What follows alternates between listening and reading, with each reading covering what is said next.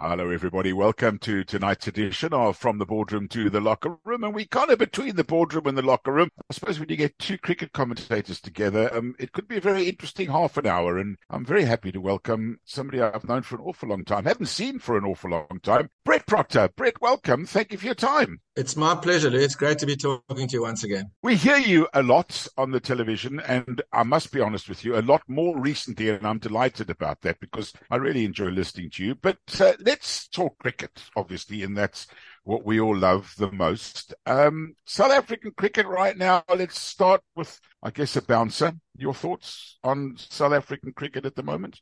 Yeah, it's fallen a bit off the heights of when Graham Smith was captain and we reached number one in the world. But our national side is competitive without being favourites in any sort of field, whether it be for a test championship or a one-day cup or a World Cup. But, I just feel a little bit for the game and that, I spend most of my time watching domestic cricket and, I think it's undeniable. The standard of domestic cricket has dropped off in the last couple of years. So what happens is your gap between domestic players who are making lots of runs or taking lots of wickets, when they get up to the national side, they find that gap is huge and that they've really got to cut their teeth quite quickly in order to start performing at the highest level. And we see that from our players that step up out of domestic cricket into the international game, that it takes them a while. They don't actually just come in and start churning runs out or taking wickets straight away. That's a rarity these days. And I think that's because of the gap between domestic and international cricket is getting larger and larger by the season. I've been very critical on this podcast quite often with regards to the state of South African cricket, and I'm not scared to back up what I say. And I think a lot of it goes back to the 80s and the 90s when cricket was ball by ball on the radio, 4-day matches were played regularly, crowds came out to watch the matches. But so much has changed. Television, in a way, has taken over. T20 cricket and white ball cricket, I hate using the word white ball and red ball cricket, has taken over. When you and I were, let's call it in our prime, if you like, 20, 30 years ago, we had heroes, we had stars, we had people that spectators wanted to come out and watch. We don't really have that. Louis, yes. The short answer to that question is right. I mean, it's not so long ago that we did. If you went, I want to watch a Hashim Amla, I want to watch an A.B. de Villiers, I want to watch a Dale Steyn bowl. Yeah. You still got a KG Rabada, you still got an Aiden Markram, perhaps not quite as bigger names as the one I've mentioned, but they're still heroes enough for the youth who follow cricket and who aspire to play cricket in their time, when their time comes. Where I feel sometimes we miss the boat a little bit is, as you were talking, when you and I were commentating on radio, there were crowds at games, whether they were limited over games or 4-day games. A 4-day game finishing on a Monday, you'd have a good 6,000-7,000 people going into Supersport Park or Kingsmead or Wanderers or whatever to see the end of the game. And I'll give you an example. The other day, I was leaving home and my younger son said, "Where are you going?" I said, "I'm off to do a one-day cup game at Kingsmead, son." He said, "I didn't even know it was on." I think that's a problem. I think CSA has a responsibility, maybe short of funds, but they have a responsibility to promote the domestic game so that people know it's around and they've got a product that they can go and watch and see the stars of tomorrow plying their trade in a domestic level and say, okay, that kid might actually wind up being a pro tier. But really, I don't know whether CSA leave it to just the local franchises to market the game and promote the game and say, we've got this game on, come and watch it. I think most of the time it's free entry these days. The particular game of which I speak was a game with the Dolphins and the Dragons. And if there were 500 people in a day-night game in the ground, it was a lot. And that hurts me in the sense that we seem to think that domestic cricket is, I'm going to use the word guardedly, irrelevant. Let's focus on the international. But if you don't have good domestic structures and good domestic cricket, how do you expect it to equate to good international structures and national cricketers in the years that follow? You mentioned the likes of Amla and Steyn, etc., and we can even go further back, the likes of Hansie and Alan Donald and John T. Rhodes. They played provincial cricket and they played for the Proteas. Now, what irks me is these guys go out, they play in IPLs around the world, and then they come back and then Cricket South Africa say, oh, we're going to rest them for this series. I mean, I guess that most of these guys now have played more international cricket than they've played domestic cricket. I was delighted the other day to see Dean Elgar out there playing in a one-day game, getting 100, showing that it doesn't matter what form of the game you play, and if you can play, you can play. But you can't expect guys and fathers and their kids to go and watch provincial cricket when the stars are missing. You're spot on, and hence SA20, where they've said to the contracted national players, it's a competition that's South Africa's flagship. You will play unless you no longer contracted. You can't play. But you're spot on in what you say, and to a degree, you've answered your own question, because our national players who are in demand in the T20 leagues around the world, whether it's the Caribbean Premier League, the RPL, Big Bash, Sri Lankan League, they all play in those leagues. And so when they have to come back and play in the local domestic league, like just a 4-day cricket or the 1-day cup, which you mentioned Dean played in, which was great to see him play. But they go, I need a rest if I want to be at my best for the national side. I don't know. I think, Cricket South Africa give what NOCs to allow these players to go and play in the major leagues. And I understand why, because if they don't, those players might go, well, I'll retire and just play in those major leagues. But the money that's offered there is the carrot that for all players, I won't say initially aspire to it, but gee, how can you turn down that kind of money for 2 weeks, 3 weeks work at some stages? And then when you come back and you're worn out, you do need to take a break. And so it's the South African domestic cricket that suffers. Yeah, absolutely. And I don't want to continue knocking Cricket South Africa, because I think at the end of the day, we've got to lay a lot of the blame on the Indians, along with England, who seem to have, and Australia to a lesser extent, particularly India, who seem to be ruling the roost, don't they? Well, they've got the public, they've got the demand, they've got the money. And that's always going to control proceedings. A tour of India or by India is always going to bring in so much television revenue, gate revenue if it's over in India. It's a religion over there. Whereas, other than perhaps the Ashes, there isn't a series outside of anyone that involves India that captures the imagination of the cricketing world. Am I being harsh when I make the following comment, Brett, that 10, 15 years ago, we were in demand because we had players like A.B. de Villiers and Graham Smith, who were charismatic, who actually brought the Protea game to a different level. I'm not knocking the Protea team that we have now. They are consistent. They are a good team, but they're no great players. I will go and watch Ben Stokes play, irrespective of what format he plays in, who he's playing for, because I'm attracted to the player, not necessarily the country. Is that a fair assessment of South African cricket right now? No, that's fair. You can even go back to Pollock Klusener, that sort of vintage. Lance Klusener still to this day has got such a following in India because of his performances in that 99 World Cup, where he was man of the tournament and almost single-handedly took South Africa through to the final. And you say, people wanted to watch Jacques Kallis bat, wanted to watch A.B. de Villiers bat. We haven't got those superstars now. You might ask why. I would venture that the system perhaps lends itself to that. But I think you get these once-in-a-generation teams, and ours was that team, where it had de Villiers, Amla, Smith, Prince, Duminy, Steyn, Intini, etc., and they got to number one in the world in all formats. They didn't win a World Cup, admittedly, but they still had the mace for the Test Championship. And that's why we were in demand around the world, because teams, when we want to knock South Africa off the top of their pedestal, now that we sit 5-6 in the rankings, it's not as attractive to have a Test series against South Africa or a one-day series against South Africa, because they're not winning anything. And people want to see superstars. They want to see world champions. And that's probably why South Africa's fallen off the bus in that regard. If we look into our crystal ball, do we need to change the structures, perhaps right from school to club to varsity to provincial cricket, to get ourselves back to where we were 30 years ago, 20 years ago, even 10 years ago? Louis, don't get me started.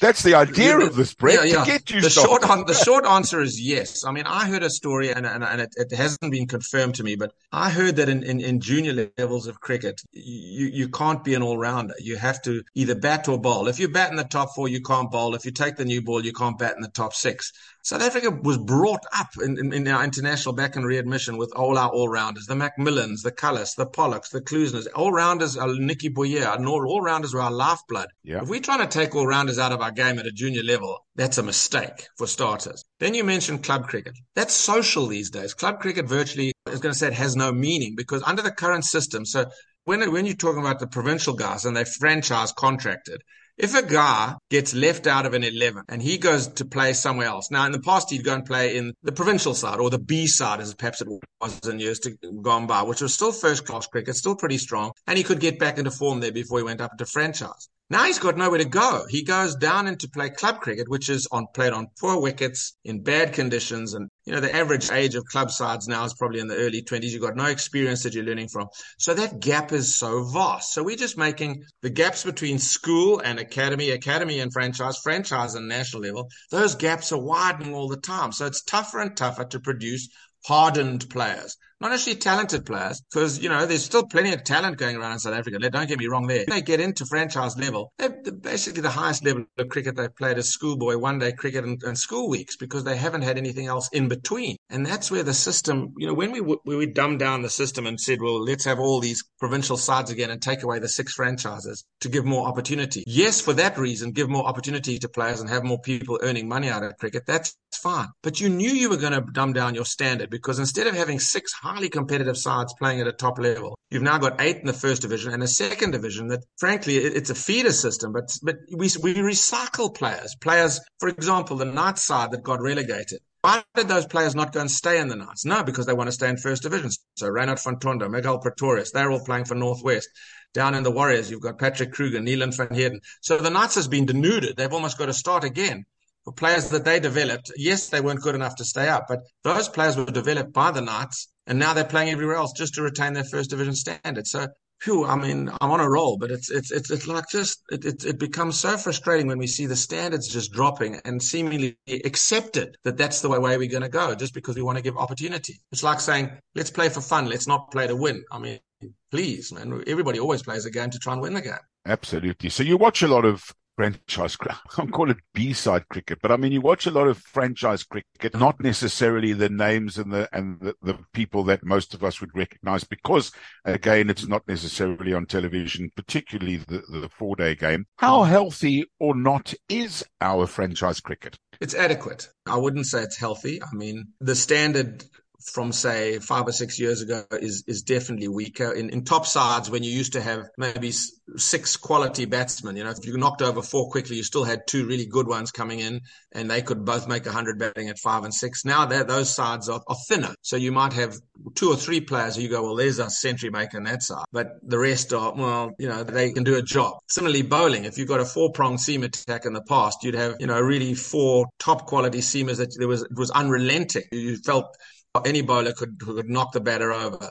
Now, if you see off the new ball, you might have 2 change bowlers that are pretty average, that a player worth his salt can score off and then wait for when the new ball guys come back, they just see them off again. And so there's these holes in the system. You're not getting full-on pressure, high-powered cricket all the time at domestic level, which you get at international level. When you walk into a national side, all 5 bowlers or 6 bowlers, how many that they've picked, are top quality. So any one of them can knock you over. So you can't just say, well, I'll do and see what as you expect at international level, and you're not seeing that at domestic level. One of the subjects of what you just mentioned earlier is somebody like Donovan Ferreira. Easton's pretty much kicked him by the wayside. Due to a stroke of luck, he got into the Titan side, and then a multimillionaire, 5.5 million for the Betway T20. All of a sudden, a call up into the national side. He, along with, I'm sure, many others, could have been lost to the system. Yeah. Unfortunately, you can go through whatever the system is. I think there's always players who somehow get lost in the system, whether where they're from, what school they went to, where they played. But you're right about Ferreira. His is like, who wrote that script that he came from being a salesman to being a multimillionaire cricketer, wanted in all the T20 leagues in the world. But he's a fearless player. His brand of cricket might have been lost, or the way he played might have been lost on what was required in his system at the time. But he's revolutionized the way we should approach things in T20 cricket in South Africa, and even the shorter version of T10 does come here. And Donovan Ferreira is a wonderful success story to the T20 game. We might berate it for many other things, but he is certainly a success story when it comes to T20 cricket. Right. Let's turn our attention now to matters that you and I have shed many tears over many years. A Cricket World Cup from 92 with readmission. We won't discuss what you mentioned, 99. Cried then. Then in Kingsmead, when we got the piece of paper wrong. We just don't seem to get it right. Are we going into a World Cup without any expectations, and perhaps this is the time that we maybe will bring the trophy home? Yeah, I think from a South African perspective, every time we go to a World Cup, perhaps save the last one in the UK, we go in there as hot pot favourites. We were top of the one-day rankings. This time we snuck in. We almost had to qualify, but beating England and then the Netherlands might mean we snuck in and we didn't have to qualify, which I would have hated to have to go there to Zimbabwe and qualify. That, as we saw with the West Indies, anything can happen. So we go into this World Cup. The team probably has expectations, and that's good. I think the fact that they came back from 2-0 down to Australia, even in our home conditions, and won, that shows something about their character. But I don't think the rest of the world, when you start talking about who's going to win the World Cup, I don't think South Africa is mentioned as often in dispatches as years past. So that's good for South Africa to go in a little bit under the radar. Can they win it? I think the start is important. I mean, we play Sri Lanka, then we play Afghanistan, and then we play Australia. Australia, we know we can beat. We've just beaten. The other two sides in subcontinental conditions, depending on the pitches we get, it might be a bit tougher, but you'd expect to. And if we get off to a good start, then I think confidence grows, groundswell of belief grows, and we can become a little bit more consistent. I think this side, that may be its downfall, is its inconsistency. The first two ODIs against Australia, South Africa bowled dreadfully, and it improved as the tournament went on, particularly from the spin department, but it still wasn't great. They need to be at the top of their game if they are going to win a World Cup. But I think what may count against them is you need to be consistent. You can't just win one game here, lose one, win one, and still hope to win a World Cup. You've probably got very few losses under your belt that are serviceable if you want to get through to the knockout stages and then go on to the tournament. Can they win it? Yeah, they can. But they're not going there with pressure, which probably helps them. But it's how much they believe and how consistent they can be throughout the course of those 6 weeks, because it's a long trip over there. And what surfaces they get. The stories are that if you play India, you're going to get a raging turner, but the rest you might get flat wickets, and you might even get the odd green one, which would suit South Africa. And what, as you mentioned, is the good start they have to get off to is because come the back of the tournament, they got New Zealand, India, Pakistan. I mean, not the kind of size,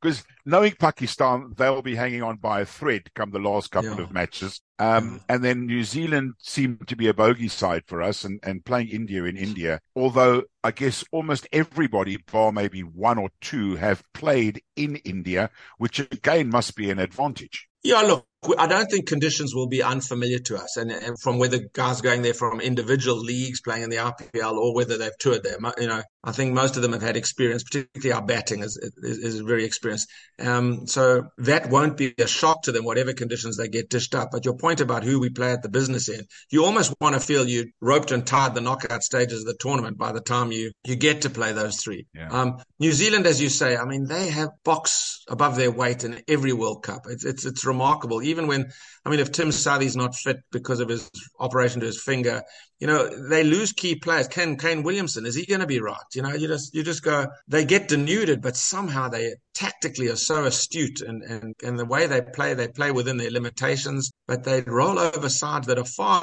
superior on paper when it comes to a World Cup, but they do the business in a World Cup. And as you say, South Africa have got a terrible record against them in the business end of competition. So I wouldn't want to be having to beat New Zealand in order to qualify for the playoffs, at that stage of the competition. And a big blow for us, of course, no Heinrich nor Keir. I mean, poor guys missed out last time and this time. It's massive. It's huge, because as talented as Gerald Coetzee is, you would have watched him bowl in those 5 ODIs. He's raw. He runs in and tries to bowl quickly, but his control is not what Heinrich Nortje's is.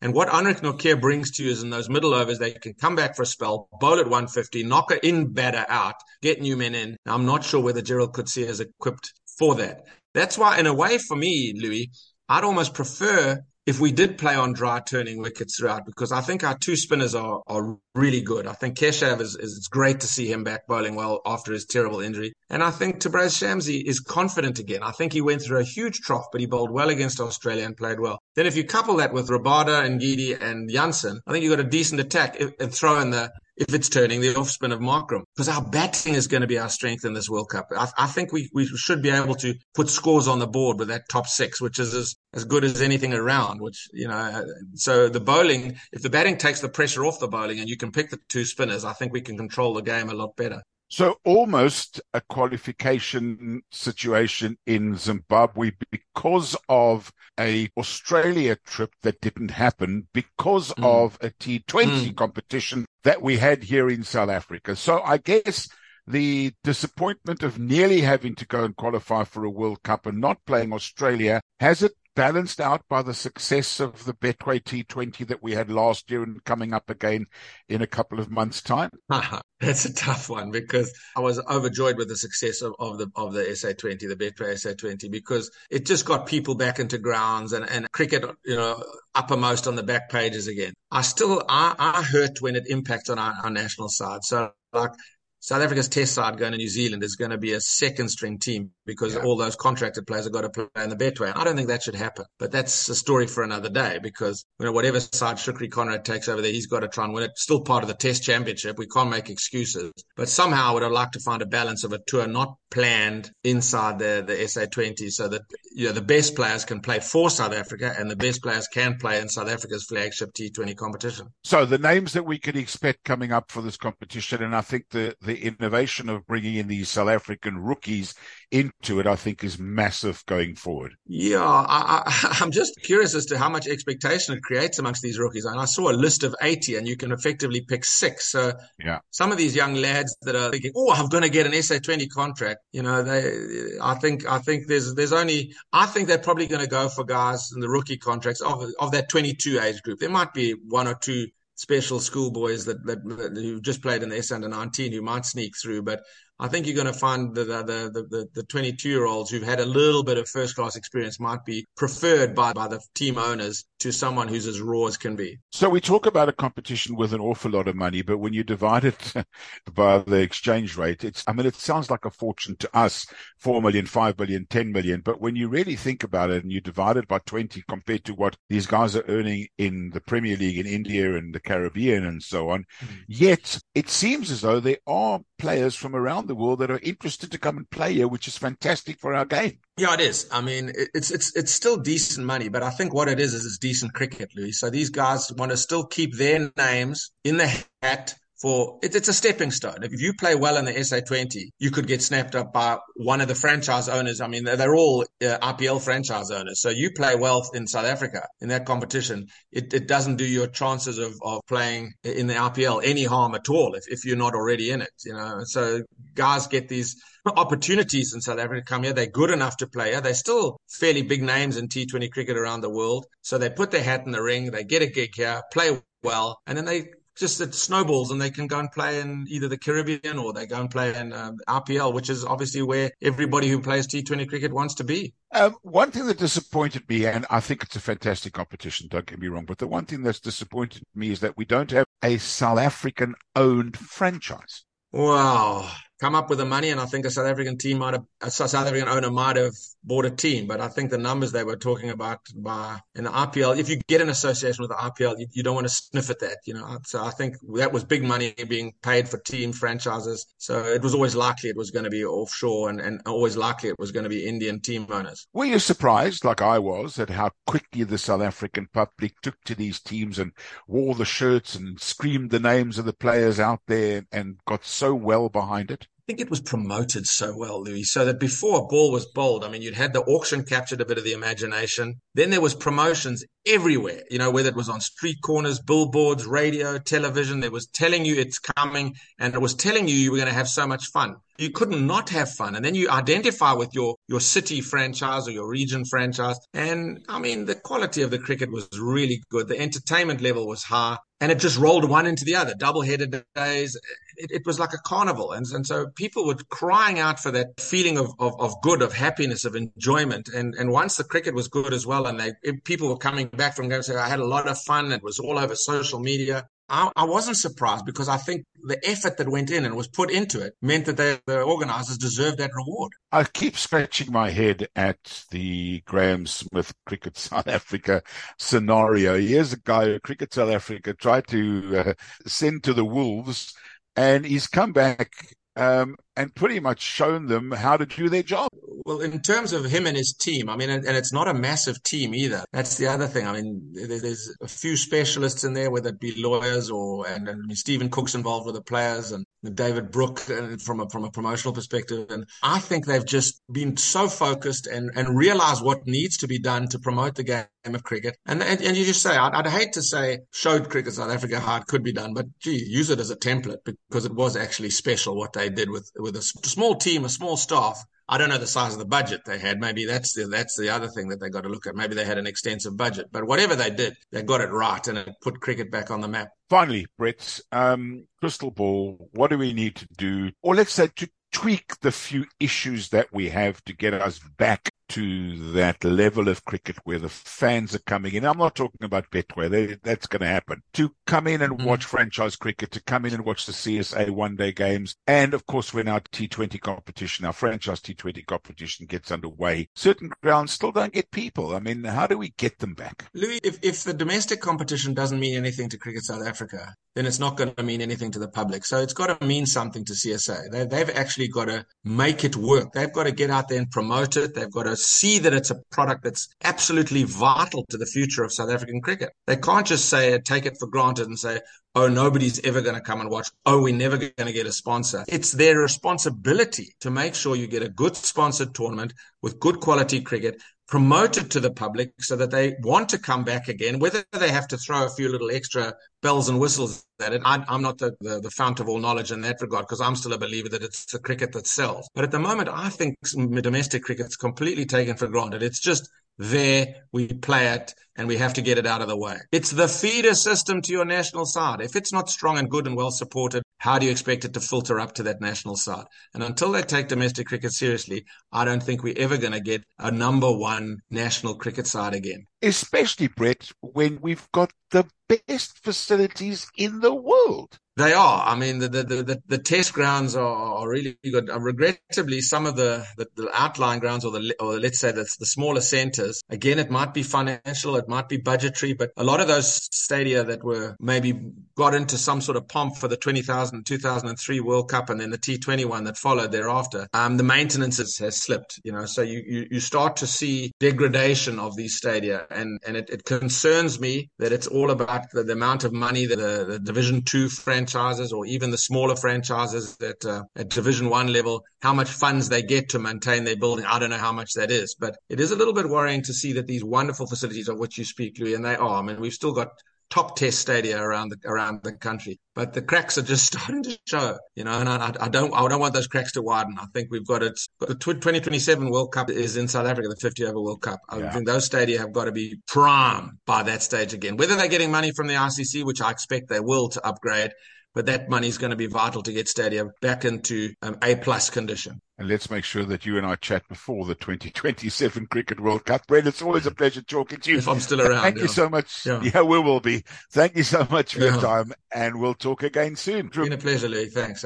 Thanks, Brett, from the boardroom to the locker room this evening, just having a chat about South African cricket. And I guess you can hear from both Brett and my tone of voice, we love the game. That's really what it's all about. And we want everybody else to love the game as well. Until next time, be nice to each other. Bye for now.